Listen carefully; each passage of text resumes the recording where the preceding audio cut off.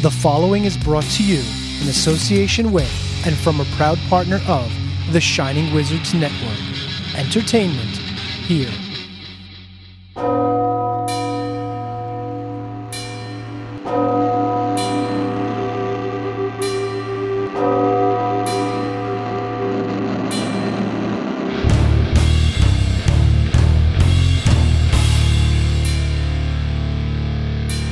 Welcome to Radioactive Metal.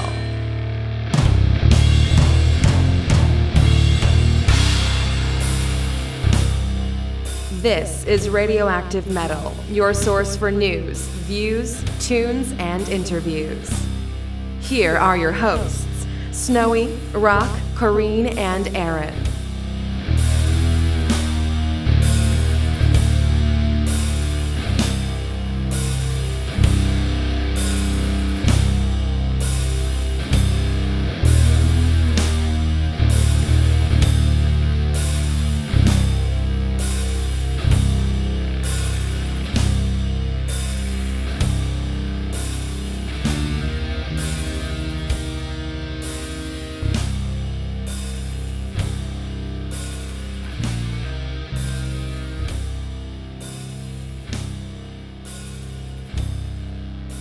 What's up, everyone? Welcome to I guess maybe an on-tour episode of Radioactive Metal.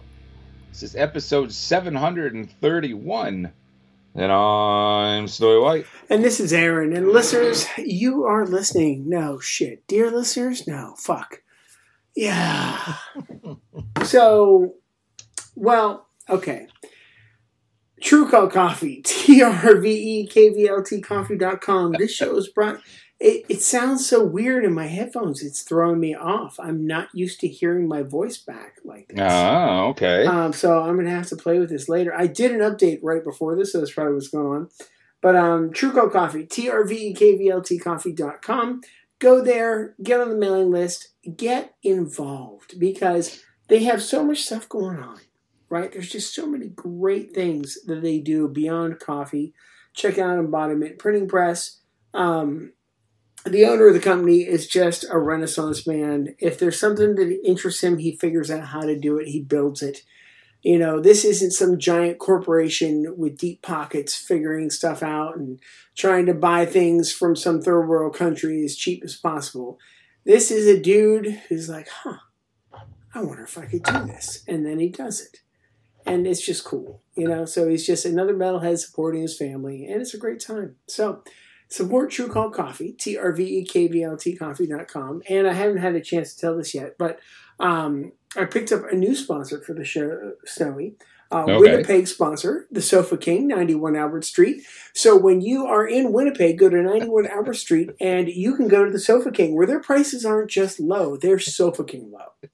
Right? And when they have deals, they're not just huge, they're Sofa King huge. All right. So go to the Sofa King.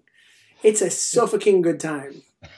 All right. Please tell me about the joke. Sofa King, so fucking low, Sofa King. You know? I was thinking suffocating or something. No, so fucking. Like, their prices aren't just low, they're so fucking low. They're so fucking low. So fucking okay. low. Now, all right. You get it? So, what's going on?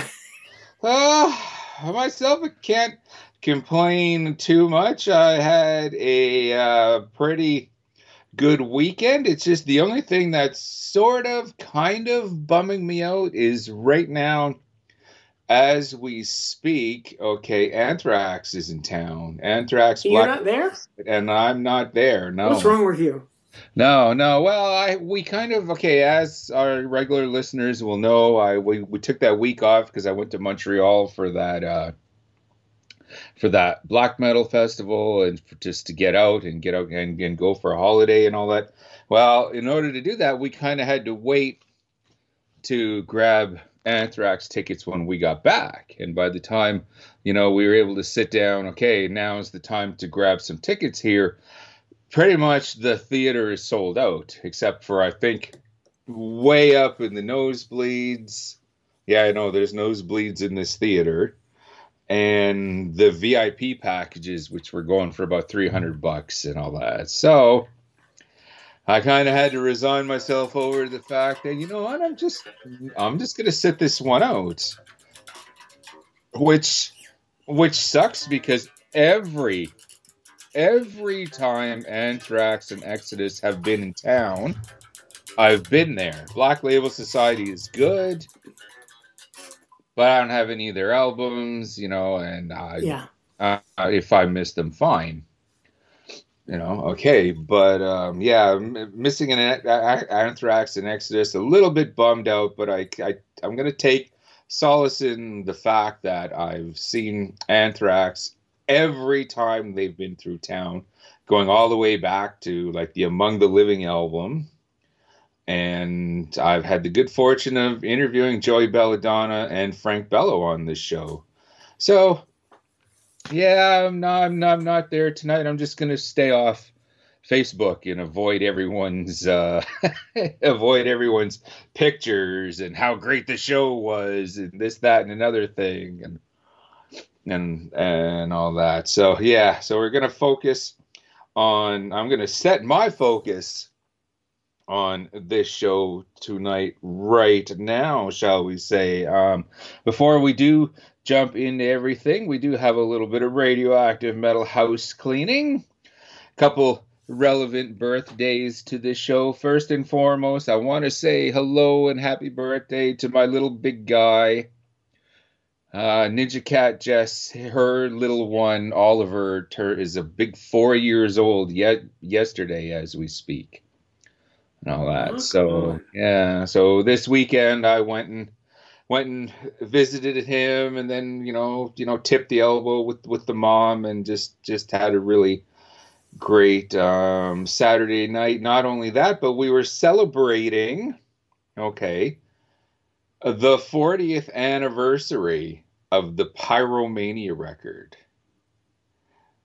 Just this past, I think it was on the past Friday as we speak. So a week after you're hearing this the first time, Pyromania, Def Leppard's, the last great Def Leppard record, turned 40, 1983, which I don't think when we did our 1983 episode, did we mention Pyromania? Did we? I don't think so. I feel like it's a definite maybe. Mm-hmm. You know? Definitely could have. It's a definite maybe. Yeah. So what we were doing Saturday night, you know, once all the birthday all was done, one of our local rock radio stations was airing the Viva Hysteria concert. And I was like, okay, it's not the one that I would sit down and listen to, but it's here, it's on, rock and roll. Another really cool birthday. We want to say hello and horns up to Luca Indrio from Necrot. We've had him. He's a radioactive metal alum. We've had him on a couple times. Every time he comes through Winnipeg, we always get together, have a great time, and we want to say happy birthday to him. And another really cool birthday, just this past weekend as we speak. Okay, one of my all-time favorite albums. Okay, this was the weekend that the band went into the studio to record it, and I believe just a couple months later it was released. But Exorcist went in and recorded their classic Nightmare Theater album. Now, who Exorcist is? It's just these are one of the I don't know, the most underrated band you're ever going to find. I don't think they ever played any gigs because it was basically just some members of Virgin Steel, okay, that went into the studio, had a bunch of, you know, thrash songs that, you know, that's kind of out of Virgin Steel's wheelhouse, and just kind of went and recorded this very mysterious record. It took a couple years before it actually got out exactly who Exorcist were. Okay, because they didn't play out. Everyone was kind of hush and tight-lipped about it. So it was one of heavy metal's great mysteries, and it was just a fantastic record. Remember when that could still happen? Yeah, Like, yeah, it could. Yes, I forgot about the fact that you could have an album where you didn't know who was on it. You're like, whoa, this is so good. You know, it just, I miss that. I really miss it. Like, I love digital technology, right? I love being able to stream anything from my phone. I love that sort of stuff. But there are times I just miss the mystery, you know? Oh, for sure. And this was a classic example of it. No one knew who this was, and of course, at the time, it certainly wasn't being played on the radio. There was no promotional videos, so you basically had to read a review in Metal Forces, and if not, well, you took a look at the album cover, the name of the songs, and the name of the band, and you went, okay, this is exactly what I want, because that's what I did. And to this day, Exorcist, this record, Nightmare Theater, is still one of my favorite records of all time and all that. So when they came across my desk that, you know, the anniversary, 1986, they stepped in the studio to record that. It's like, oh yeah, we definitely got to throw that out there. So much, in fact. Okay, let's drop a track from that Nightmare Theater record, courtesy of the good folks at True Cavalt Coffee in our and the Suffocating metal. And the Suffocating, yes. And the Suffocating. That's right. And I want to go one step further. And I want to dedicate this Exorcist song to Cate Blanchett, the actress. Do you know why I would be doing this? Yeah, I saw it on your Facebook, and I think it's all just publicity, because Kate's like our age. She's not shaming anybody for that. Yeah, I think it was just a case of like this, she's just of total ignorance. Like, does anyone still listen to metal anymore? You know, but I've had coworkers ask me that. They're like, Anthrax, that band from the 80s? You mean the band that just put out an album last week? Yeah, those guys. Yeah, no, I've had normies ask me about Iron Maiden. Sorry, when the last time they came here, and they said, well, where are they playing? Well, at the big hockey barn. Well, I figured in a band like that they would have been playing at like the theater or something. You know, because they're so old now. It's like, oh. Yeah, they're bigger than ever. Yeah, they are. So I want to dedicate an Exorcist song to Cate Blanchett and all these stupid normies out there for the good folks at True Cavalt Coffee in our mandatory metal segment. This is Riding to Hell.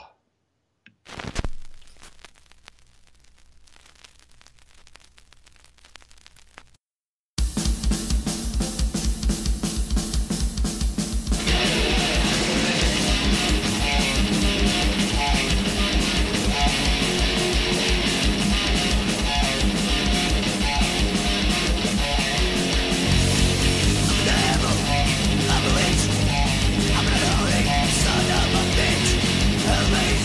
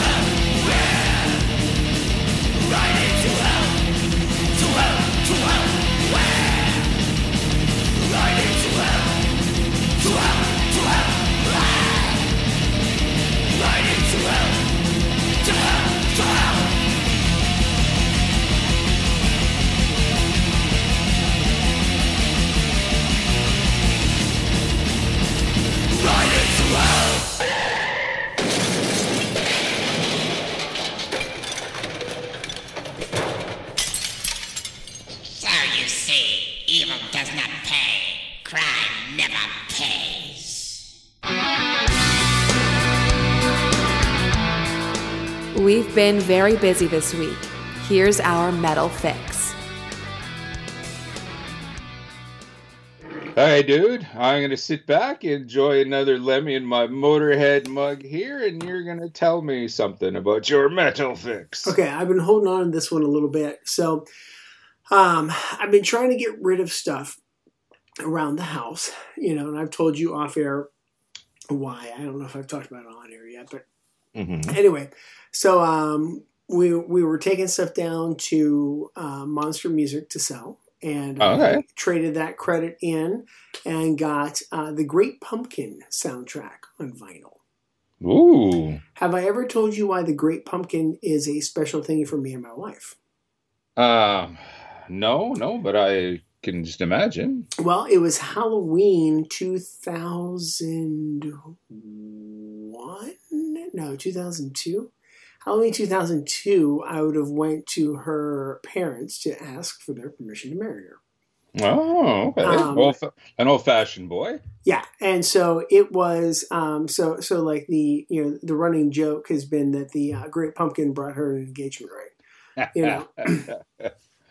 So I got it twice, believe it or not, because they had one that was just the normal one, which I had to get, but then they had one that was the shape of a pumpkin.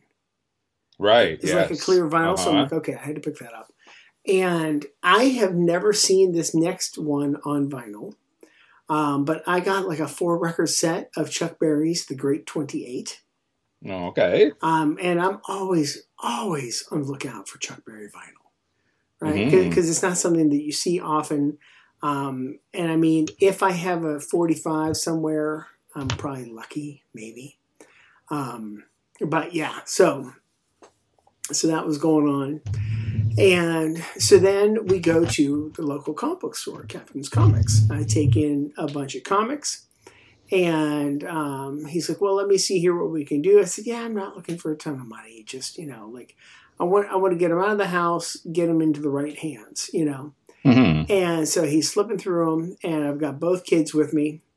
And he says, well, what if we say each kid can spend this dollar amount, since they're all having fun shopping, and that's what we'll do for this box. Before I can even respond, my son says, deal, and runs off. I love the enthusiasm. It was hysterical. Like, he just deal, and he just disappears into the shelves. And, he comes back with a stack of stuff. My daughter, unfortunately, did not have the same luck. But we ended up, not only getting the stuff that my son picked out, but then we also got our tickets for the upcoming Comic-Con here at the end of February. Oh, nice. Yeah. Yes. Super excited about that. So, Mars Volta. You familiar with that band? Mm-hmm. Yep. And also, I guess, Racer X. You familiar with that band? More familiar than Mars, yeah. Okay, so Juan Alderete. Does that ring a bell? Juan Alderete. Yeah, Juan. No, is that a member of? Well, yeah, he was the bassist. Well, he is a bass player, so he was the bassist for both Racer X and Mars Volta. Okay. And right at the beginning of the pandemic, he was a hit on his bicycle and was in the hospital in a coma forever. Right. Yeah. That's starting to ring a bell. Yeah. And I mean, thankfully he's out. He's been recovering. Like his wife was, keeping everyone up to date on Instagram regularly. And he actually just did a post not too long ago. He's like, I'm still playing. I'm getting stronger. And, because a lot of fans have been like, hey, why don't you start up with pedals and effects again? Because you know how I talk about stomp boxes. He makes me look like I don't have any. He has so many different effects. It's ridiculous. And I love it. And I'm totally inspired by the guy because of it. But I think he was one of the guys who did the first video where he put 100 different effects pedals together. Oh, wow. And just turned them all on, just see what happened. Okay. And that's my kind of thing. You know, like I really appreciate this stuff. So yeah, so shout out to Juan. Glad that he is, you know, still on his road to recovery and getting stronger and playing his bass. That just makes my day. Right on. Me too. Yeah, and that's everything, man. That's all I got this week. What's happening with you there, brother? With myself, I got a variety of things. Some interesting, some that I thought was pretty interesting, but while others might not, I don't know. We'll just kind of throw it out there. Took in my first live show, like at a venue of the year, like the first one. I believe it was not last episode, but the episode before that, I was talking about the house show that I took in, which that building, okay, that house that my buddies are owning, they've named it the House of Hosers. Oh yeah, I love that. I thought you would love that. Yeah. So I made my way out to the Park Theater to catch, like, I don't want to say real show, because, you know, house shows are real shows to me, but it's just like the first venue show, shall we say. Montreal black metalers Natched Lich were crossing Canada, and they did two shows here in Winnipeg, one at the Park Theater and then one at the Handsome Daughter Bar.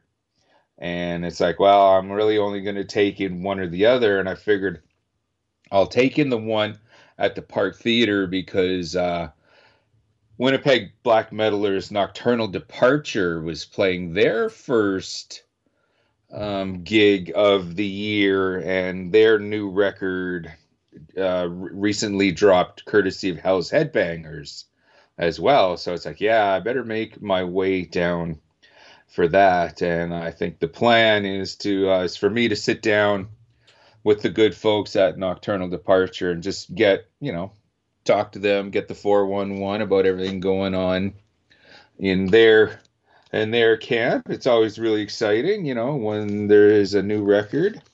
I hit the merch booths at these shows and grabbed some 7-inch singles, some grindcore, some crust, some death metal, courtesy of Left Cross, the Hell is Hell 7-inch, really cool crust D-beat band called Hysteria. Grabbed theirs, a cool Pizza High Five split with Nakne. I believe that's how you pronounce it. That's some really cool grindcore. It's just, when I see these cool 7-inches, I can't. And it went once again. I've heard Pizza High Five before, but Left Cross and Hysteria, never heard of them before. But okay, it's supposed to be a cool death metal band. It's supposed to be a cool crust punk band. All right, I'm in. All right, so I grabbed those, really cool stuff. I hit the comic book shop myself this week and grabbed that Galaxy Comics here in Winnipeg, like we do every Saturday afternoon. That's kind of a family thing with my brood as well. I introduced you and our listeners to the Monsters of Metal comic book with and I can't find that locally. You haven't been. Okay, well, I grabbed issue 2. Man, I need to find it's that. Out. Yeah, you might have to go online or something. Because my local shop surprisingly didn't know anything about it. That's weird. Well, they should be able to special order it for you. I would hope, but like they'd never even heard of it. Wow. And that's not like them. Yeah. Well, I think it's a relatively new, like the company is relatively new. They haven't been around very, very long. But yeah, Monsters of Metal issue number 2, when the band faced off against Krampus because it was just Christmas time. And all that. So it definitely made for a really good issue. Yeah, everyone, Monsters of Metal, go out. We're 2 issues in. I can't recommend this comic enough. You know, if you're into the metal, and as well, issue 1 of the new Hammerfall series dropped. This is the same company, Opus Comics, that did that 3-issue Halloween series that I talked about. Yeah, well, issue 1 of the Hammerfall series, where I'm not going to get into too many details, but it's kind of this knight with a hammer fighting the good fight. Yeah, really, really good. I feel like you've given away too much. Oh, yeah. See, I'm trying not to. Mail call today. And when I say that in my head, I say it just like Radar O'Reilly. Okay, like, if you know, you know. It's true. And the only time I really give a rat's ass about the mail is when the new Decibel arrives. The new Decibel magazine, because I'm still taking out the subscriptions. And there are times where the missus will go to the mailbox and my issue won't be there. I'll say, well, was there anything there? And she'll say, well, there was this, and this. I don't care. Was the new Decibel there? No, sorry, not today. Well, then we didn't get any mail. And it's at that point she just rolls her eyes and walks away. You're like Ralphie waiting for his Orphan Annie decoder pin. That's right. That's right. That is me every time when I have a feeling my new Decibel is coming in. And, well, it is. It arrived. And I'm opening it up right now because it's sealed in the plastic. They give me the notice. I got 2 more issues before my subscription expires, so I better re-sign and all that. So here, let me see what's going on here. And on the cover, Radioactive Metal alum obituary. Right. I mean, with the new album out, obviously they're going to be the ones that they're going to want to get on out there. Oh, this is being stubborn. I hate it so much when easy things are difficult. When something is supposed to be super easy and it's giving you a hard time, it drives me nuts. Like I said, we got obituary. We got the mighty obituary on the cover.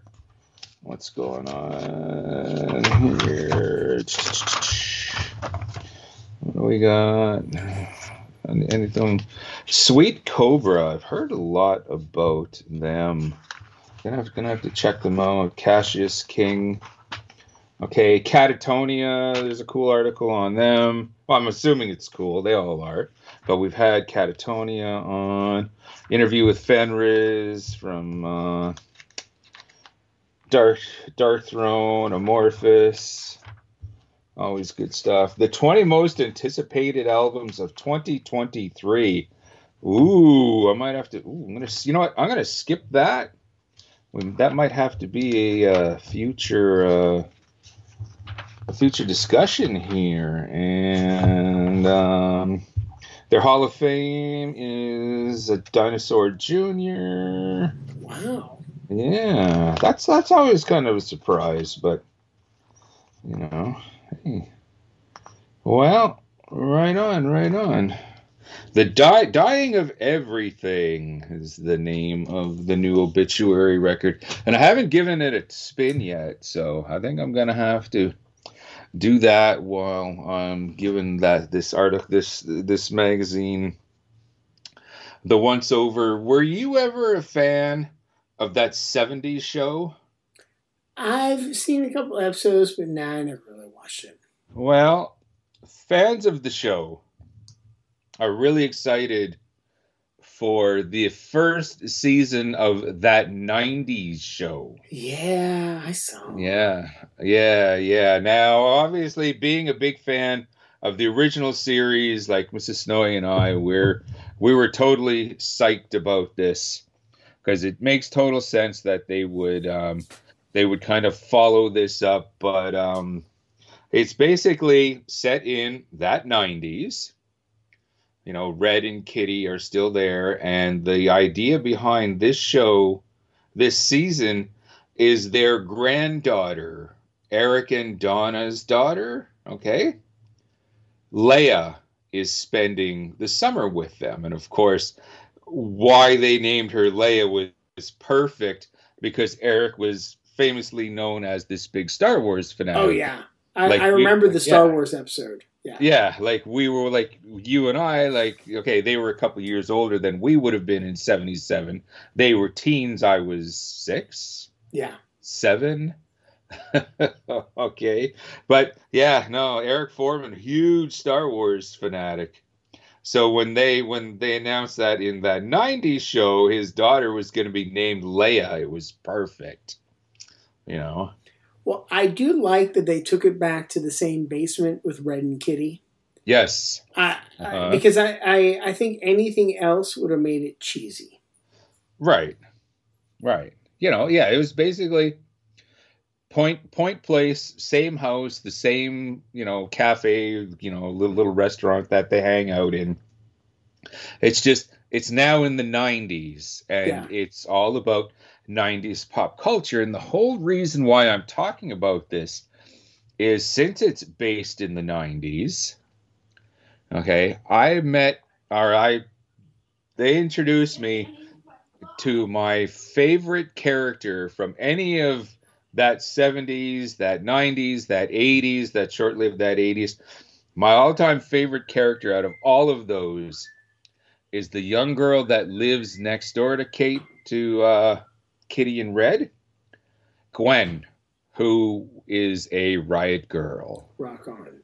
Yeah. When you first see her in her bedroom, you can see the Go-Go's posters in the back, the Bratmobile posters, and you know, the big riot girl poster. It's like, yes, this one. Okay, this is that 90s show that I wanted. Yeah, oh, it was perfect. We figured that, okay, they were going to only be putting the show up one episode a week, you know, like they've been doing with Bad Batch on the Disney network. Right. So we decided, okay, you know what? Well, let's watch the first episode, or we'll watch this, and then we were going to hit the gym that night. Okay, hitting the gym again, trying to get back into shape and all that. Well, we discover that, okay, actually, they've put all 10 episodes up. So it was this past Thursday as we speak. So we decided we would watch one more, get to the gym, get our workout in, then would go from there. We ended up spending our Friday night, okay, binging the rest of the series, all 8 episodes, because we laughed and we cheered, you know, because it's just something that we could relate to. You know, there would be a song would come on from the 90s that I dug, and it's like, oh yeah, this is awesome. And it was a fantastic time. I'm sure it's not going to please everyone, but yeah, it definitely pleased us. We had a fantastic time, and I would definitely recommend it. If you're a fan of the original show, there's a lot of throwbacks. There's a lot of there's a lot of nostalgia you're going to enjoy. So yeah, good time all the way around. Before we get... Well, hang on. So you made me think of another show that's kind of doing a continuation reboot with a child of the original show. Have you heard about the Night Court? The Night Court series, Melissa Raunch. Melissa Raunch is playing Harry's daughter. Abby Stone. Yeah. I really enjoyed it. I watched 2 episodes already. Oh, it's up. Yeah, it's out on Peacock. And okay. I think it's really good. Like I can see where people are going to hate it, and I wish they could have gotten Mac back as well, and like Mac and Bull, as well as, you know, Dan Fielding. But having Dan Fielding in it, he plays it perfect. He's just a grumpy old man now. It's wonderful. Mm-hmm. You could have you could do Night Court again, only with Dan Fielding, with Yeah. John Larroquette. Yeah. Like if he wasn't on board, don't bother. And I'm sure that's the idea behind it. And I like the idea of Harry's daughter, because stepping into his shoes. I thought that was really cool. The other day, while I'm just kind of pissing around at work, I'm sitting in my office. I pull up my phone, I'm kind of dicking around on Facebook, and Gus Pin from Sacrifice. Okay, good friend of the show, big Sacrifice fan, obviously. He put out a little status about his love of Rick James, the funkster Rick James and all that. And I responded by saying, I never had any of his albums, but when I was a kid, I really dug the song Super Freak. You know which song I'm talking? Super Freak. I'm super freaky. that one. That's the song that was sampled for Can't Touch This. Right. Oh, for sure. And whenever I hear the opening, like the first couple seconds of that song, if it's Super Freak, like this is on the radio, if it's Rick James, it stays on. If I hear anyone else, click, because I'm not sitting through that MC Hammer crap. So I responded to Gus by saying, I never had any albums, but I love this song.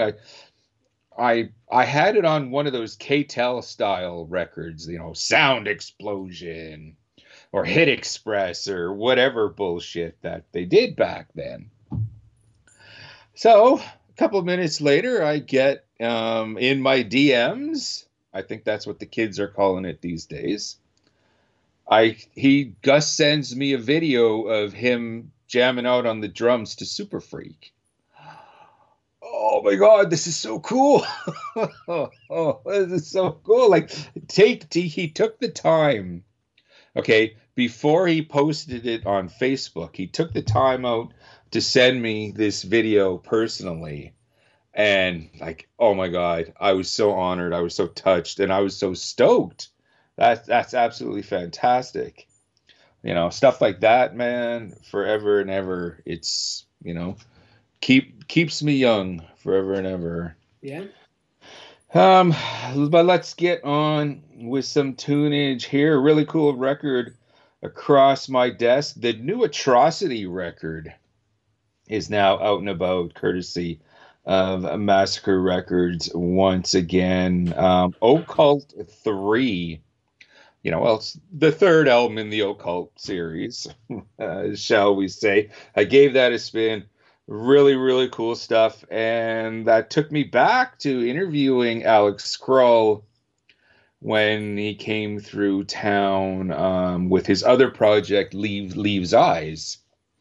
Interviewing him on the bus and hanging out and all that. And just as we're about to press record, Elena, the vocalist of Leaves Eyes, who's just an amazing girl, she's so sweet and she's so talented, and she was the type of person that you feel good just being around her, because she's just so cheery and she just gives off that energy. And I'll never forget, as we're about to sit down and I see her running down the hallway of the bus, I'm here. I want to talk. Please. Yeah. Yeah. So all of that came rushing back as I was cranking Atrocity's Occult 3.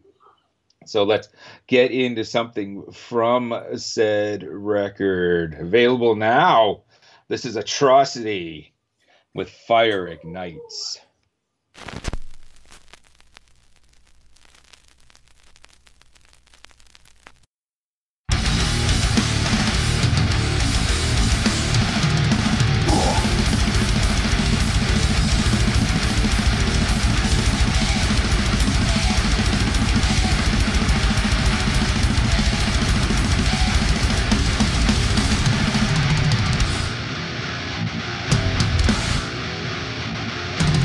Dark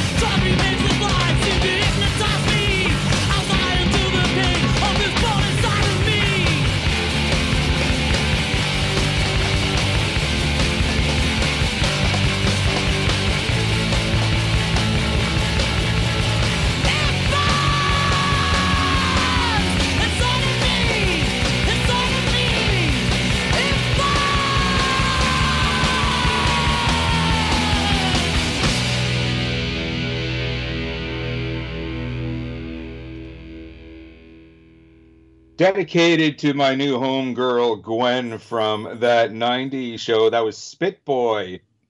I went into the Snowy Vaults, grabbed my own record, the Body of Work compilation, which was basically, you know, back then, a lot of the hardcore bands and all that didn't have like a huge back catalog, but enough, you know, an album, some demos, some 7-inches, and they all kind of put it onto one double album. Spit Boy had an amazing compilation of all their works. That was Isolation, Burns, and before that, the aforementioned Natched Liched. I've been trying to say that band for I don't know how many weeks now, and I'm always going to be struggling with it. Fortunately, it was an absolutely kick-ass show from their Satana Solum and Intium Est record. I know I didn't say that right. That was Galloping Through Tenebrae. Really, really cool stuff. When you get a chance to catch Natched Liched in concert, please, by all means, do it. Speaking of concerts, okay, this episode, we don't really have any one discussion or anything. Like, we'll have, if we don't have an interview, like you and I will sit down, we'll take a particular topic and we'll give it the once over. Don't really have anything like that because there was a couple things that really caught my attention that I wanted to address and to share with our listeners. And the first right out of the gate, have you ever been a Marilyn Manson fan? No. Like, so I remember seeing him open for 9 Inch Nails. Oh yeah. I think I'm pretty sure like the first time I saw 9 Inch Nails, Manson opened. And then The Beautiful People came out and he blew up. But nobody knew who he was. It was a tiny little stage. It was not what it became. You know, you could definitely see that he was on the way up, but I was just like, whatever. You know. Oh, okay. The early stuff, like the last couple albums, they've even come across my desk, and I haven't really given them much of a spin. But those first 4 or 5 records, I want to say, you know, all throughout, you know, Marilyn Manson's heyday, produced some great stuff. Unfortunately, the one and only time I ever managed to catch him live, like, Brian really dropped the ball. Like, he really did. It was an uninspiring show. He was just, I could tell he didn't want to be there. And I think at the end of the show, he just ended up laying on the stage. You know, we don't know if he was just really wasted or what, but it was absolutely wretched. The Butcher Babies were the support act. Oh, I remember that tour. And they slaughtered Manson, just blew him right off the stage. Well, it was fucking embarrassing. The Butcher Babies are pretty intense anyway. Yeah, absolutely fantastic. Well, all of that kind of, I wanted to bring that up and kind of throw that past you because I saw this rather interesting article from Metal Addicts. Okay, and it kind of really caught my attention more than what something like this would, because this happened up here in Canada. Okay, now I'm used to some of this ribald shit, you know, happening in the States, shall we say, because up here, like you Yanks, you guys are just an endless supply of entertainment up here. Well, okay. Yes. but we're definitely catching up these last couple years. Okay, like Canada is definitely not without its sins.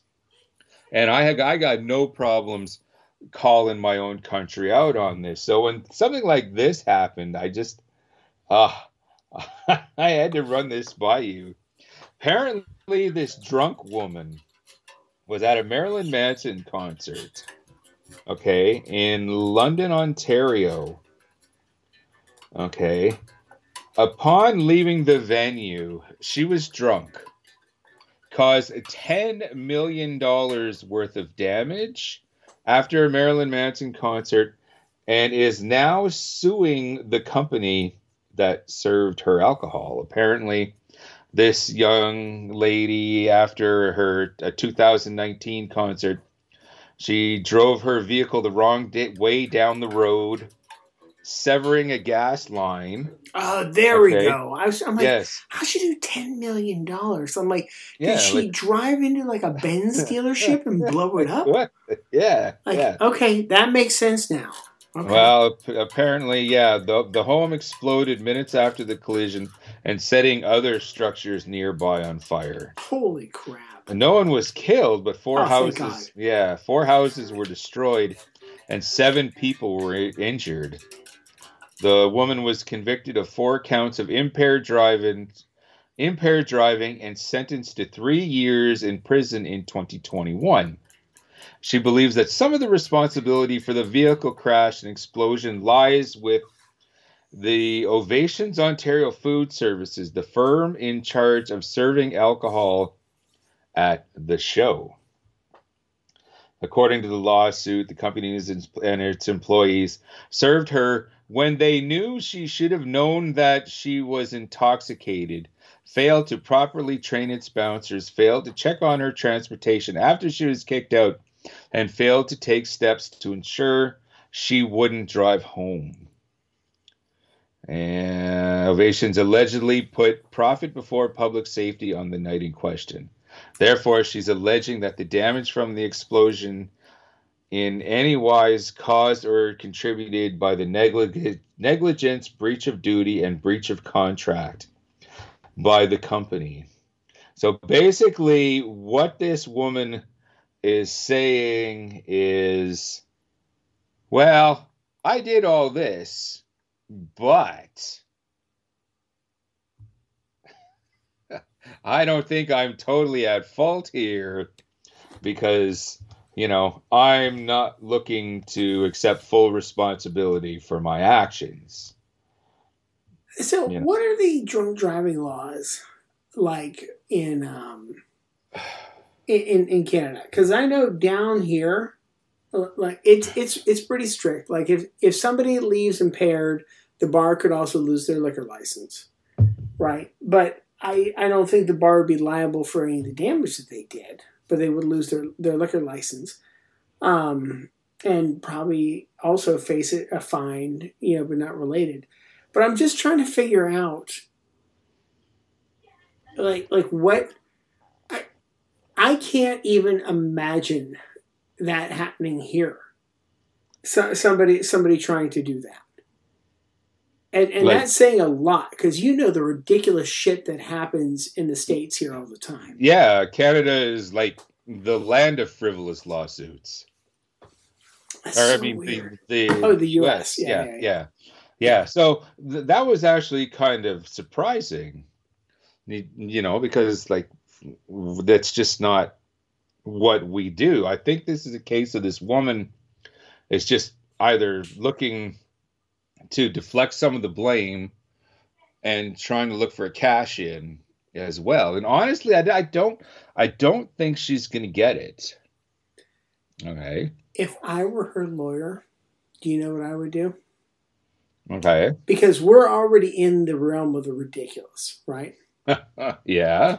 I mean, we are already so far into the people are going to laugh us the fuck out of here, that if you're going to do it, you need to go big and not just sue the bar, right? You need to sue Netflix. You need to sue Hulu. And you need to sue every streaming company, right? Because I'm going to guess this woman probably doesn't have like traditional cable TV, right? Like so many people don't.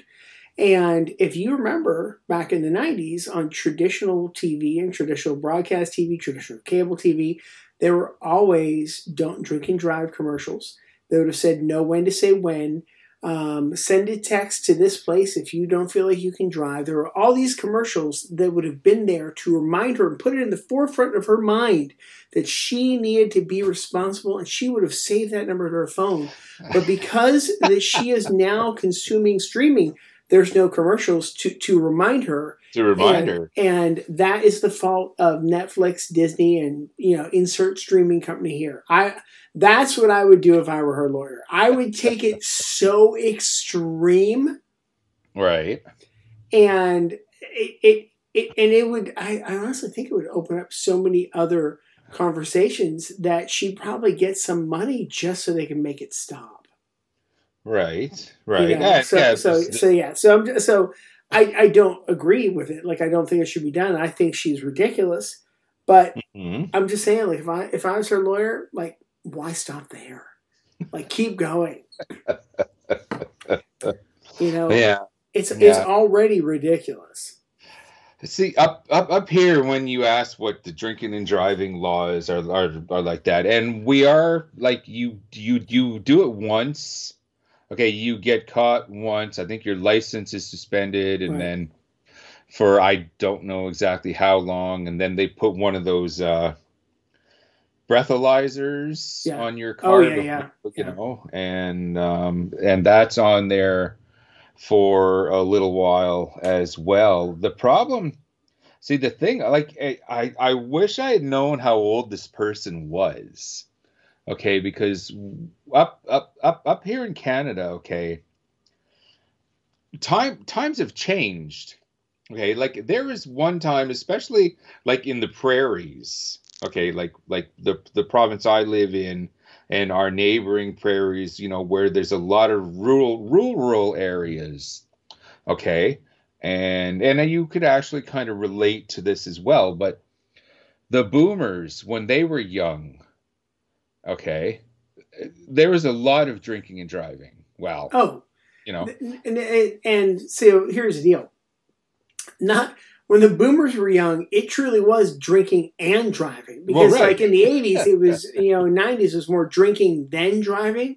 Like in the 60s and 70s, it's like, I've got my beer in the cup holder and I am drinking it on the way to the grocery store. Right. Yeah. Yeah, like when our parents were younger, like it was totally a different time. The cops would see the car swaying back and forth and pull you over. It's like, sir, do you realize you were driving all over the road? Yeah, sorry, officer, I'm drunk. Oh, okay, well, go straight home. Right? Yeah. This is exaggerated, but that's kind of the way it was. Now, fast forward many years later, times have changed. Okay, all of a sudden, drinking and driving is a no-no. You can't do that. The younger people are kind of getting that message. The people that are still getting the DUIs are the older folks, that haven't quite realized that it's the turn of the millennium now. Okay, so the majority of the people in Canada, at least, that are getting DUIs are the older generation, the boomers. That's interesting, because I think down here, I think it's still the younger generation. And I think it's always been like the younger generation. Typically, like the older people were like, "Yeah, no, I don't have time for that shit anymore." And right. And now, there's everyone. Every time I've said this to people, someone has always said, "Well, I don't know about that because my friend's second cousin's brother's neighbor's son, he had a DUI and he's only 20." And it's like, well, okay, it's not an exact science. It's not 100%. I'm talking generalities here and all that. So it would be kind of interesting, like, to see exactly how old she was, because I imagine she would be a little bit older if she's going to Marilyn Manson show for the nostalgia. Oh shit, she's probably our age. But she would be still young enough to know better. I'd hope. Yeah. Either way, and this is, see, she if she wins anything, Okay, and the key word to this whole discussion is precedent. That's Right. exactly what will be set. Right. Because no one has to take any responsibilities for their actions anymore. If I if I get behind the wheel and wipe out and destroy a family of 6, then well, hey, that bar shouldn't have served me and all that. Well, how is a bar supposed to really, unless you're trying to order your drink like no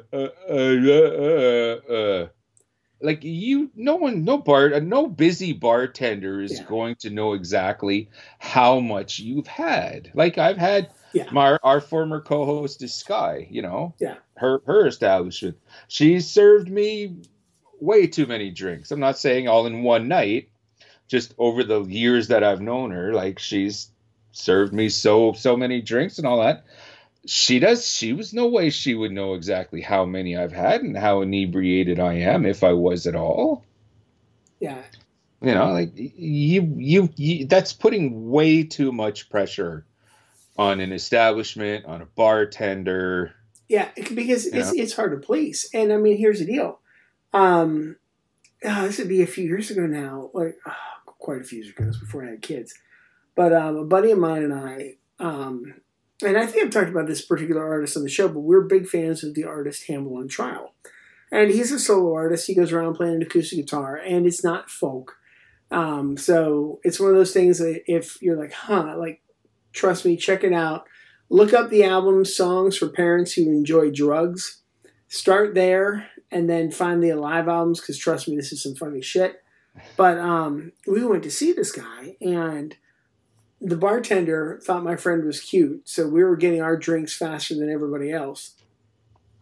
And that was always the bonus of hanging out with this dude, because literally, if there's a female bartender, I'm like, well, we're going to be drinking a lot, Well, yeah.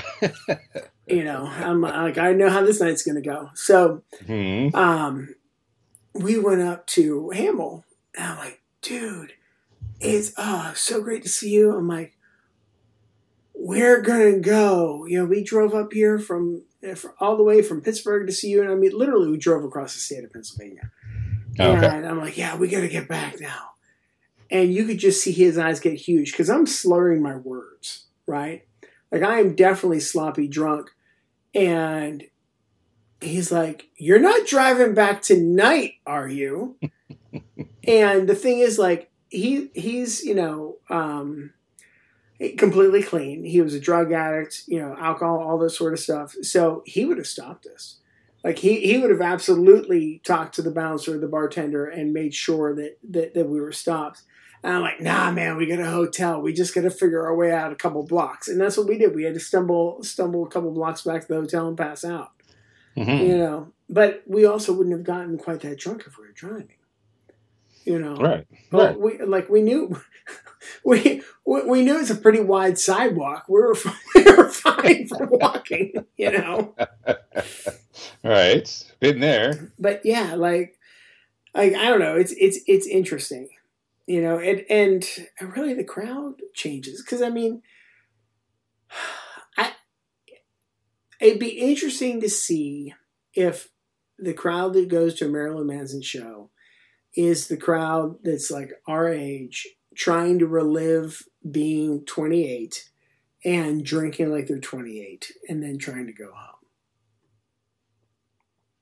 I think that'd be an interesting social experiment. Yeah. And it wouldn't be just Marilyn Manson, but any band from the 80s as well. I wouldn't say any band, because Marilyn Manson had a very definite, decadent, anti-authoritative crowd, especially with songs like I Don't Like the Drugs Like Me, which is a great song. But do you remember the shirt, I Am the God of Fuck? Mm-hmm. It was one of the lyrics, yeah. Yeah. But it was also I'll never forget this one kid coming in to the music store I worked at with that on his shirt. And, it didn't bother me because I was the rocker in the store, but everybody else was very conservative, and they're like, holy shit. So, I mean, that person is like, yeah, fuck this, fuck these people, blah, blah, blah. What happens 20 years later? Like, have they changed their mind, or are they still like, yeah, fuck these people, I'm getting drunk tonight, fuck my boss, Well, it's been my experience that those people have been like that, and then there's like the Zebra Man. The Zebra Man was that Judas Priest fan in the documentary, the Heavy Metal Parking Lot documentary. Yeah. He's all done up in the zebra stripes, and he's like, I'm such an 80s metal guy. And then I saw a documentary on this guy just about 10 years ago, and he's this ultra conservative white picket fence country music, type guy that's totally forgotten all about hard rock and metal. So I think that can go either way. You could have those Marilyn Manson fans that you described, and then there are those fans that are like, yeah, I used to like that when I was younger, but yeah, I outgrew that. That's another one of my favorite expressions. Well, but so then I think we can be in the middle, because I'm in the middle of all those, where I don't look like I listen to metal. I don't look like me neither. I ever listen to metal. Mm-hmm. And I will go, like, I went to the DRI show. I didn't drink, because I knew I had to drive home. You had to drive home, yeah. And so I didn't have a drink at all. Well, no, so I take that back. I may have had a beer with dinner, because I knew I had at least like a couple hours there, but like a beer. And when I say I had a beer with dinner, like I had to walk 500 feet from the restaurant to the venue. But I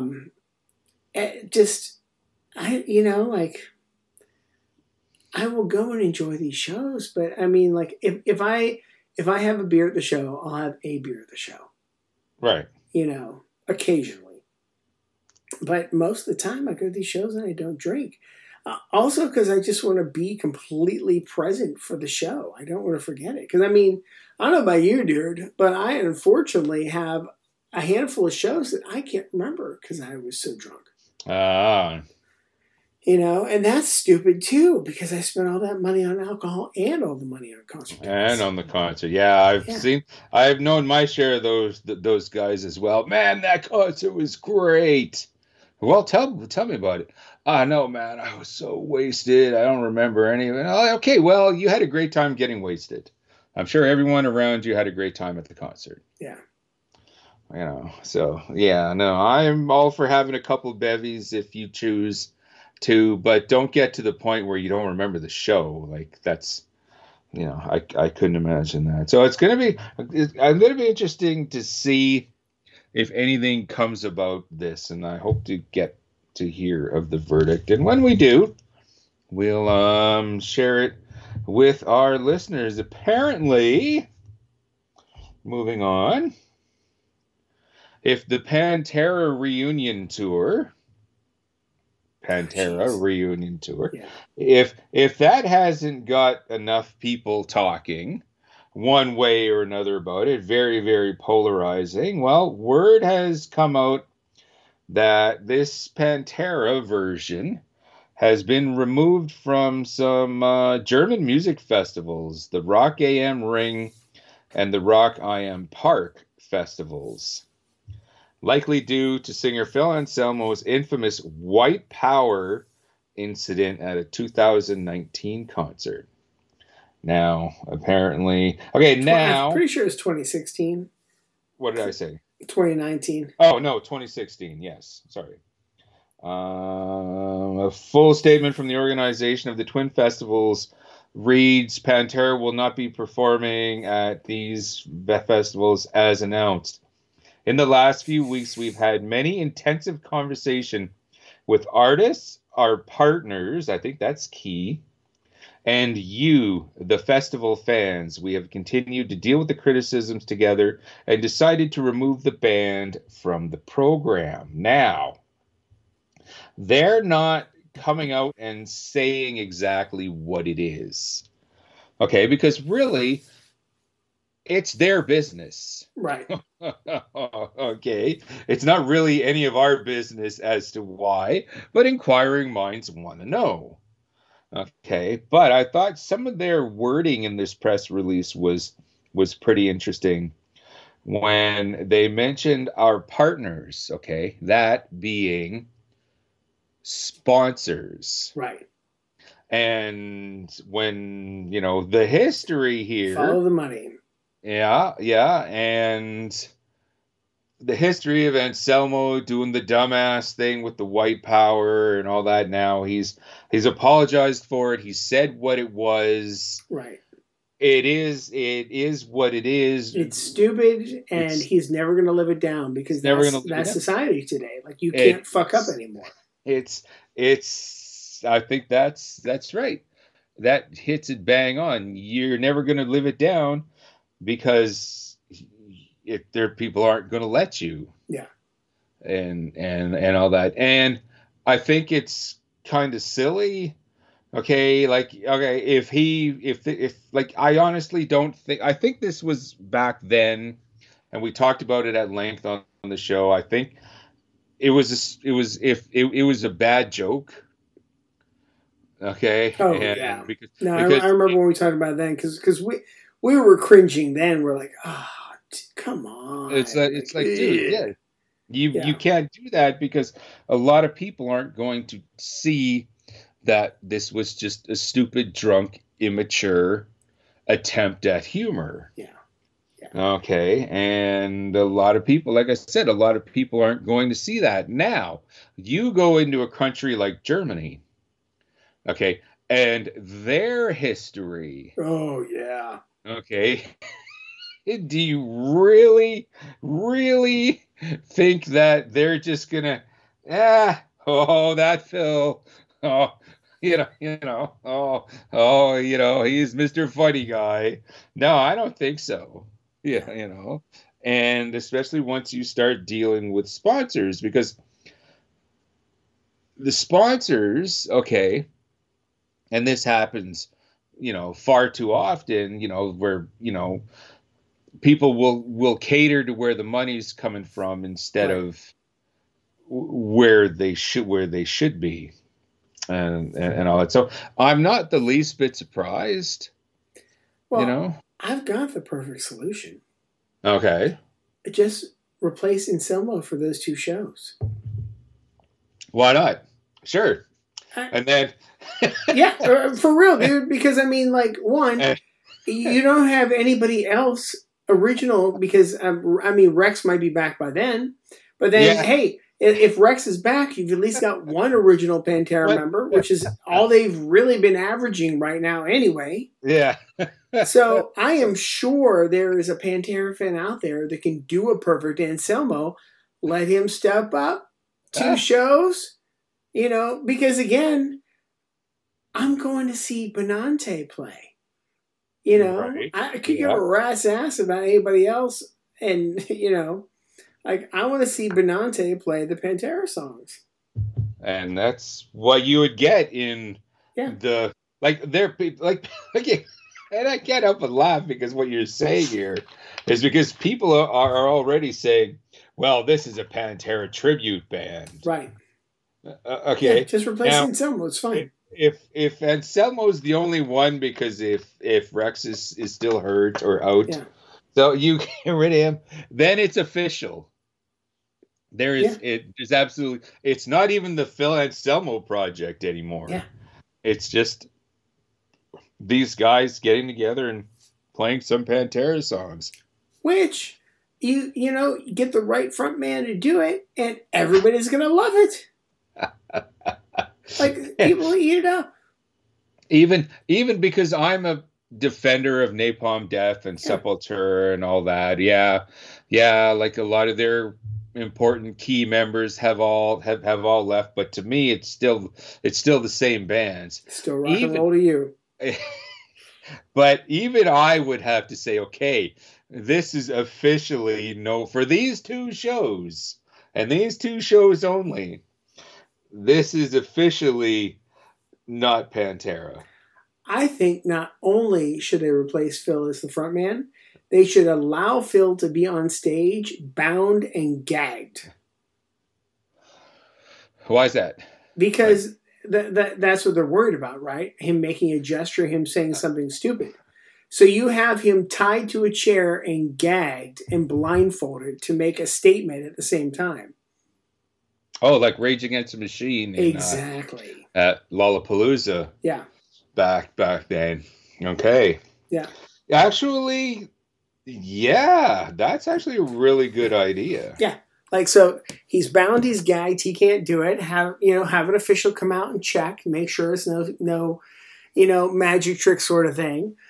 And there we go. But I mean, again, like, and this is blasphemy, but I don't give a rat's ass about seeing Zakk Wylde. Oh, okay. He's a great player. I've seen him do Hendrix a couple times. Been there, done that, yeah. And he is going to absolutely nail the Pantera stuff. It's going to be perfect. Mm-hmm. It's 100%. Just nail it. Benante, he's going to nail it. You will swear you are listening to Dime and his brother play when you hear those two play, right? Like they are going to absolutely nail it. Does it matter that Rex isn't there? You know? I know. It's tough. I don't feel like Rex mattered all that much in Pantera to begin with. And I hate to say things like that, especially being a bass player. But I don't feel like, Rex being there or being gone makes a big deal. And so, take out Anselmo. Who cares? Okay.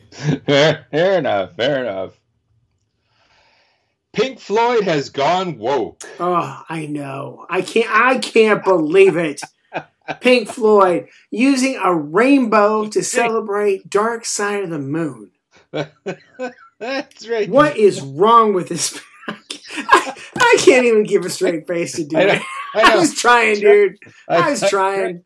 Me too. I went on Facebook and I put up this status about the band Rainbow, which was beautiful. I was dying when I saw that. And I was like, first of all, Pink Floyd goes all woke.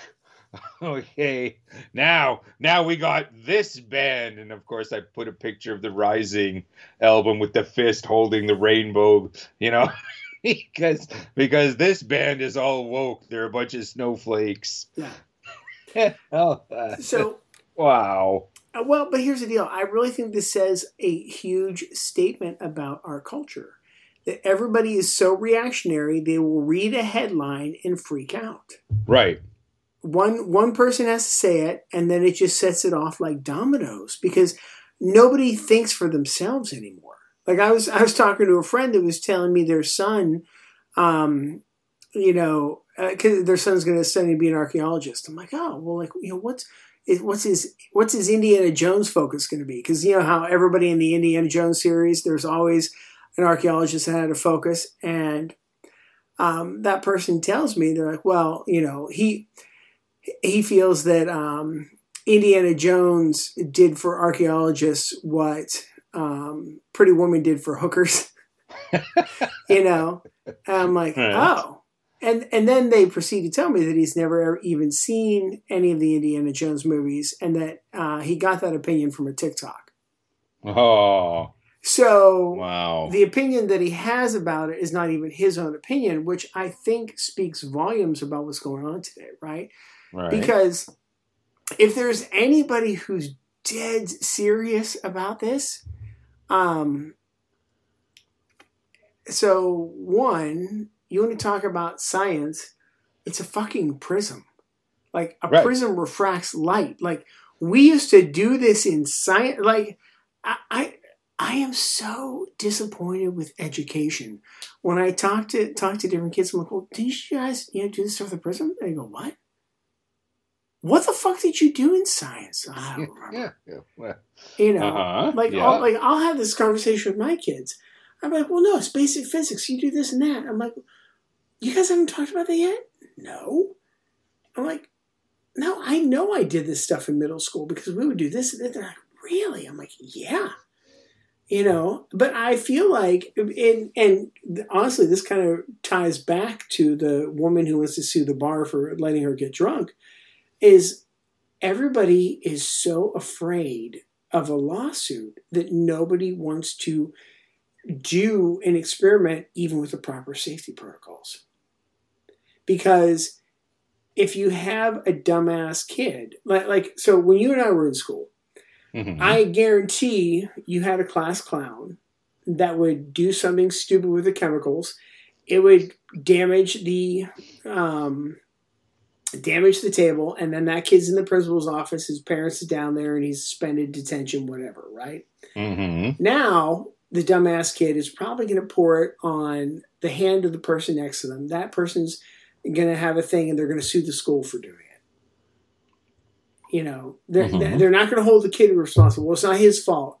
The teacher should have known better than to do it. It's like, well, I can't, I don't know, I just can't wrap my head around the fact that we can't do anything anymore because nobody wants to be responsible enough to think, to pay attention, to be like, hey, this is dangerous, but if we're wearing a helmet, our safety goggles, we're checking the ramp before we go off of it, like all these safety protocols, I just don't understand, but anyway, winding back around to the science, it's science, it's a prism, that was the whole point of the dark side of the moon, you take the light through the prism, it breaks it to a rainbow. That was one of the coolest things ever when I was a kid. We all wanted to do that sort of thing. And what in the what moron? All right, and have we talked about the fact that I don't even like Pink Floyd? Right.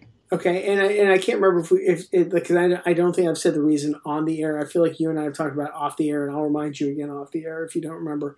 But I'm not even a big Pink Floyd fan, but I am familiar with their music. I'm a huge David Gilmour fan. Love him as a guitar player. Okay. But even for somebody like me who really only knows the hits, I'm 100% aware of that album cover. Right. Right. It's a classic. Well, you know what? No. Okay. Snowy, here's our frivolous lawsuit. Ready? There we are. Okay. Ready? We are going to sue Apple, Spotify, Pandora, insert streaming platform here, because if people still had to go to a record store to buy this album, rather than be able to just get it for free or steal it from, we need to sue Napster and LimeWire, right? People would know what this album cover looked like, and this wouldn't be a problem right now. Right. Oh, yeah. Well, we wouldn't. No one would be exposed, to the evil wokeness, for the lack of a better term. See, that's just so ridiculous. I can't even wrap my head around somebody who's that dumb. Yeah. Well, it's reactionary now. You have half of the country that is woke, which I don't really like that expression because I've been quote unquote woke since I was 12. I mean, hopefully you've woken up before that, because if you would have been in a coma till you're 12, I feel like you missed a lot. I think you definitely would have missed a lot. Yeah. Yeah, but I've been quote unquote woke since, that age. And now you kind of get you think it's adults and they see something, okay, that just it has a rainbow on it. And it's just where we are in the world. It's just everyone is just, it's just that reactionary thing, because the other half of society sees being quote unquote woke as an insult. And this is it's wrong. Yeah. Which I don't understand that concept at all. So it was just a reactionary thing. It's they have a rainbow. Rainbow means this. I'm against people's freedom of anything. It doesn't align with my beliefs, so therefore it's woke. And so without even doing the slightest bit of research, I'm going to have this knee-jerk reaction, post something stupid online, and before you know it, you are now famous, buddy. All these people that posted this reactionary bullshit are now all famous because this meme. Oh yeah, well they're so dumb. Viral. But I mean, like, there is no way that anybody that said that actually owns a Pink Floyd album. Not at all. No. Like, even digitally. Like, there is no way they own Pink Floyd. There's no way, or they'd know. Right? And then, like, because one of my buddies posted this story before you posted it. And it's funny. Like, there's a handful of friends from a certain era of my life, and it's really fun to see that we're all still pretty much the same, you know, is just as far as like this, we still get the same jokes and we're still shocked by the same stuff like this. And my buddy posted it, and I had to look it up to make sure like it was really real. Because I'm like, oh, come on, no. Please tell me somebody made this up as a joke. And nope, it was real. But I responded, I said, dude, wait until they see the Mork and Mindy, you know, like reissues. Because remember, Mork wore the rainbow suspenders. Oh, shit, that's right. Yes. Right? Yes, So, and I actually saw a couple episodes of Mork and Mindy because recently because I discovered the Pluto TV app. Oh, And nice. I downloaded it on my TV, and they have a Happy Days channel. With that, with not only do there episodes of Happy Days, but there's also Laverne and Shirley and Mork and Mindy, because a lot of people forget that Mork and Mindy is a spinoff From of Happy Days, yeah. Yeah. So yes, I just you're right. I saw Yeah.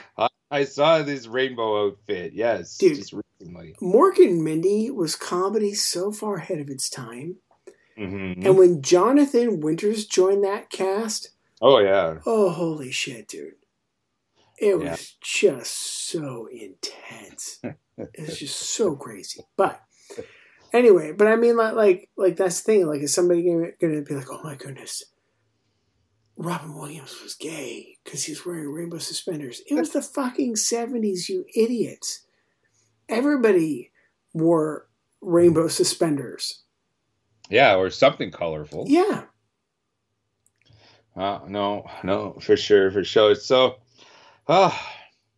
it's definitely been very entertaining. Yeah, that one just I would love to have sat down and be like, really? like again, I know this and I don't like Pink Floyd. You know? Oh, for sure. No. Let's switch gears here. Something a little more positive, shall we say, because we just discussed 3 very negative bullshit crap that we wish we didn't have to discuss, but that's the burden that we place on our own shoulders by doing a show like this. So we're going to switch gears, something a little more fun, a little more positive, because with the beginning of the new year of tours start to become announced.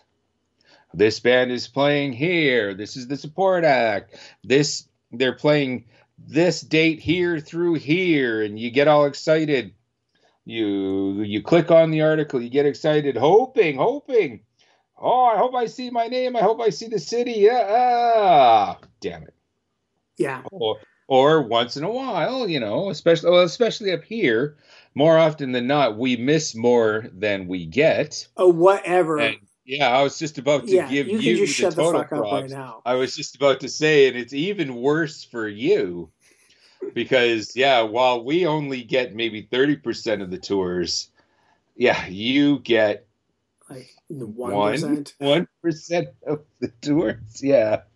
Yeah, so I got to give you credit for being able to live where you do, man, because there's no way that I could. I want to come down and visit you guys, but to live there, no. I need my scene, I need my shows, and I'm so glad that these tours have been announced, and we're getting at least one of them. May 25th, the weekend around my birthday, the Black Dahlia Murder is back on tour. I saw that. Yeah. With hardcore legends Terror. I like Black Dahlia. Terror is the band that's selling this show for me. I was going to be there regardless. It's a Ninja Cat show. It's my fucking show. Okay. But yeah, it's Terror that's really selling this for me, as well as Frozen Soul, Fuming Mouth, and Phobophilic. Really cool death metal band from good folks at Prosthetic Records. So it's a stacked bill. Okay. The importance of this tour is this is the first tour after the loss of Trevor Strand, the vocalist. Yeah, I honestly wasn't sure if they were going to keep going, and I was surprised to see this announced. Mm-hmm. I haven't heard any word. I don't know who's replacing them or what they're doing.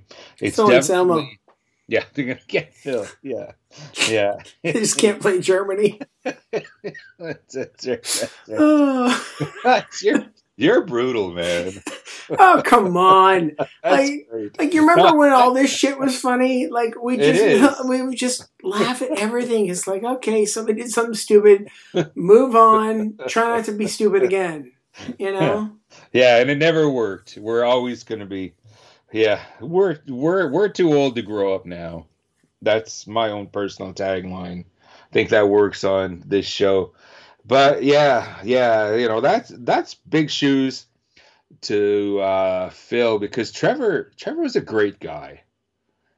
Okay, I didn't know him as well as some of my cohorts did, but when we announced this show, my good buddy Ducky, he's like, it's going to be tough. It's going to be tough seeing Black Dahlia, because every time they came through town, and they came through town a lot here, but Trevor and Ducky would always hang out and they would talk video games. Oh, no shit. Yeah.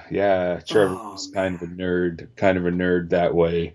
Oh, that's and and he's just a fantastic guy. Every time Black Dahlia, I would take the time out to say hi and, shake a hand, and so good to see you. And he always took the time for that. So I'm really looking forward to that. So, speaking of tours, did you see the Mega Monsters tour? That was going to be the next one. Okay. I have three tours here that are really important for one reason or another. The Mega Monster tour with... this is your puppy. I'm going to let you set this up. Dude, I just want the tour poster. Have you seen the tour poster? No, not that I remember. So it's called the Mega Monsters Tour, right? It's Gojira and Mastodon. Right. And the tour poster is two kaiju monsters. And it's just in that style. It is in that kitschy style. And I love it. I like the tour. I need to find this tour poster somewhere and somehow get a copy. Mm-hmm. But Gojira, who played here in 2021, I think it was, because we were the only state open, not coming anywhere near us this time. Thanks. No, sorry, pal. I was so bummed, dude. And I'm like, okay, well, there's a Pittsburgh date. I'm like, maybe I should try to get up to Pittsburgh to see this show. There's a Georgia date. So, yeah. Well, how close are you? Which city? Atlanta? Athens? Atlanta's about 6 hours away, depending on traffic, and traffic is pretty nasty. Oh, okay. But then let's see here. Looking for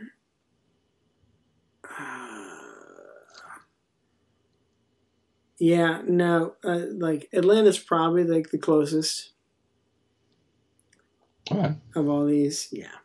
So it's a bummer, but I was super excited about that show. Yeah, we're not getting it either, but yeah, just the concept. I was hoping, like I wanted to bring it up. I'm glad you did. The concept of the Mega Monster Tour, Gojira, Mastodon. Okay, the support act is Lorna Shore, who they're on the deathcore type, I believe. Okay, so there's going to be a lot of people. Okay, because Mastodon and Gojira are getting bigger and bigger. Oh yeah. Okay. So I like the irony of that, but they're getting bigger and bigger, and they're going to be attracting a lot of people that don't dwell too far into the underground. Okay, now they are under underground bands for the most part, but they're kind of on that cusp, like the way Anthrax was on that cusp with Among the Living. I don't know, though, dude. Like this. Yes, they're getting bigger, but it's not like they're writing accessible music. No, they're not. This is not. Neither one has put out a Black album yet, right? And I'm not trying to dig on Metallica, but I mean, the Black album completely shifted who was going to go to a Metallica show. Yes, in a single album. Neither Gojira or Mastodon is going to have that sort of thing. I think they're just getting out to more people. More people are discovering them. Right. And I know, like, for me, like, Gojira scratches so many itches that I like, right? Like they get the Doom thing in there, that which, honestly, I don't even know if I would have been that excited about this band had it not been for rock and getting me into Doom, right? But it's kind of sludgy. And they've also got some of the crazy guitar, like high harmonies, kind of like what Dillinger Escape Plan did. And then, of course, it's the name Gojira, and they are environmental activists. So it's like, wow, okay. It works. Like, I'm in. It works. It works all the way around. Yeah. Yeah. I'm going to change the whole way that you see the word kaiju. Oh, jeez. Now. Okay. Because I'm kind of a smart ass, and the person that I'm smart... Yeah. It's true. It's true. Oh. The person that I'm the biggest smart ass around, of course, is my wife. I've heard that. Okay. I have heard that. Okay.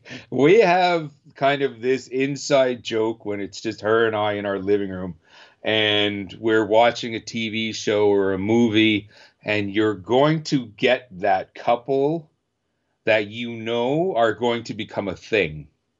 At some point, this guy and this girl in this movie, they're going to have the sex scene, or they're going to develop that relationship. Brown chicken, brown cow. Yeah. Okay, for sure. I'm kind of a wise guy. So I just started saying to my wife, oh yeah, this guy's going to be giving her to kaiju later. Oh. Yeah. He's gonna be giving her to kaiju. I'm not sure how I feel about that particular reference. If we want to tie in kaiju into that, you say, well, hey honey, I bet you he's going to take her like Godzilla took Tokyo. There we go. Which is kind of the same thing. See, Yeah. Which, just so you know, with Valentine's Day coming up, I do expect you to say that to Mrs. Snowy. Oh, definitely. Oh, hell yeah. Thank you. Thank you. One more tour that I wanted to throw out there that was announced. The Clash of the Titans tour. This time, Clash spelt with a K. Oh, so it's not Slayer and Anthrax and Megadeth? No. It's kind of the same idea, though. Fast forward 30 years later, whatever. We've got Creator, Sepultura, Death Angel, and Spirit World. Oh. Okay. Oh, I'm okay with this. Yeah. And it's kind of some of the similar, like when they announced this, okay, I saw some of the similarities between this and the original Clash of the Titans. Okay, like you said, it was Megadeth, Slayer, Anthrax, and Alice in Chains. Be pre-grunge, like when Alice in Chains was considered a metal band, kind of a weird metal band, like Faith No More. Right. Okay, but this was pre-grunge, pre-Nirvana, although Nirvana were around with the Bleach album. Okay, but there was no grunge. This was, Alice in Chains. The only people that gave a rat's ass about Alice in Chains and Soundgarden, okay, were metal fans. Okay, so that was the original Clash of the Titans lineup. Alice in Chains, okay, were a sort of like a last minute replacement. And this is how synchronicity works, because that was the first step towards Alice in Chains breaking through. This was their first really big break. The Facelift record was doing good. Okay, but it was this tour that, was the first step towards stardom, or whatever bullshit expression you want to use. They were a last minute replacement for Death Angel. Wow. Yeah. Yeah. For one reason or another, I can't remember why. Death Angel wasn't able to make it. Which that's kind of why it seemed okay, because you had these three thrash bands, and then you had this bizarro metal band. Like this doesn't fit. What's going on here? It was because Death Angel couldn't make it, and they were a much better fit. So once again, fast forward 30 years, the wrong has been righted with Death Angel on this new Clash of the Titans tour. At the same time as the original Clash of the Titans tour was announced, the new Titans on the Block tour was announced as well. And I'm trying to remember exactly who the four bands on the new Titans on the Block were. Okay, I think it was Sacred Reich. There was a hardcore band, Napalm Death, and Sepultura on the new Titans on the Block 30 years ago.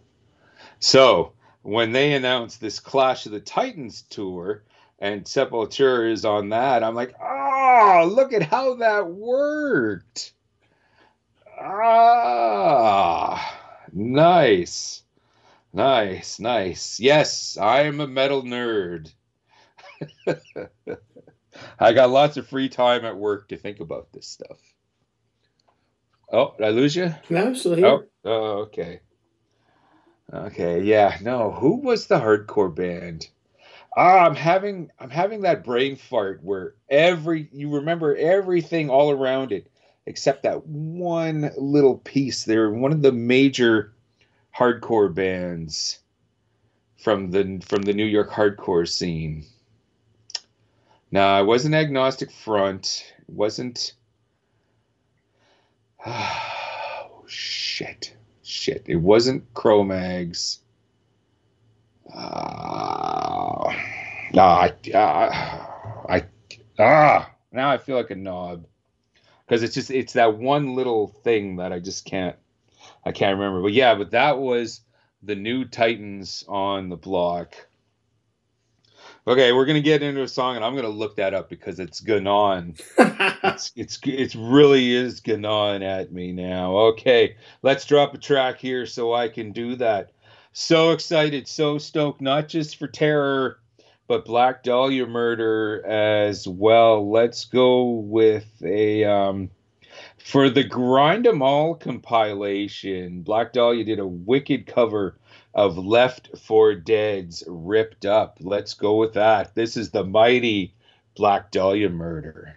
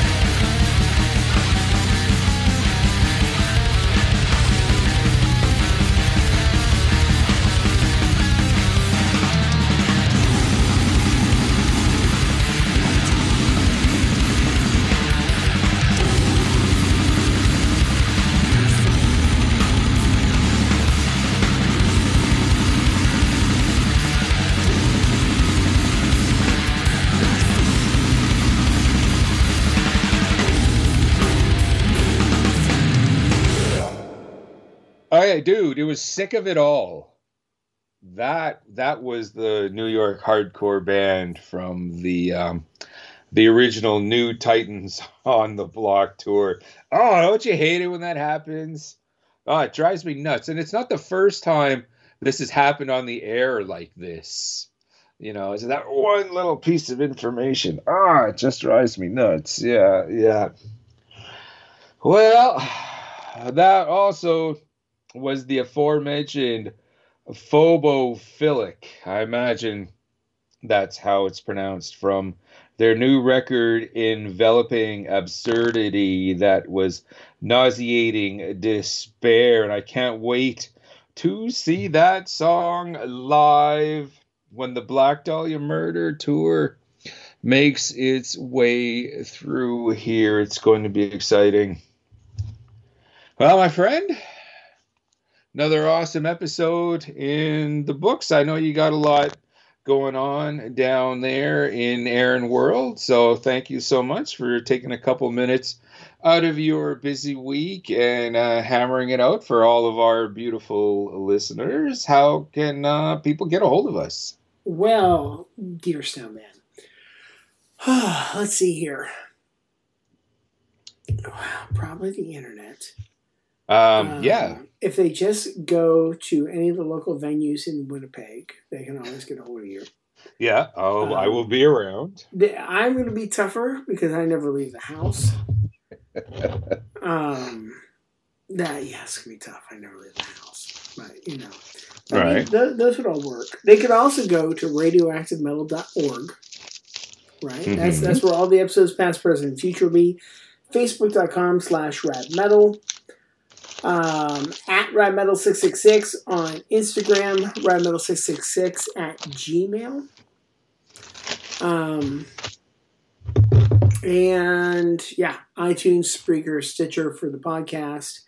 And then, of course, ShiningWizardsNetwork.com. We are proud members of the Shining Wizards Network, and thanks to the Shining Wizards Network, you can also find us on Spotify. Mm-hmm.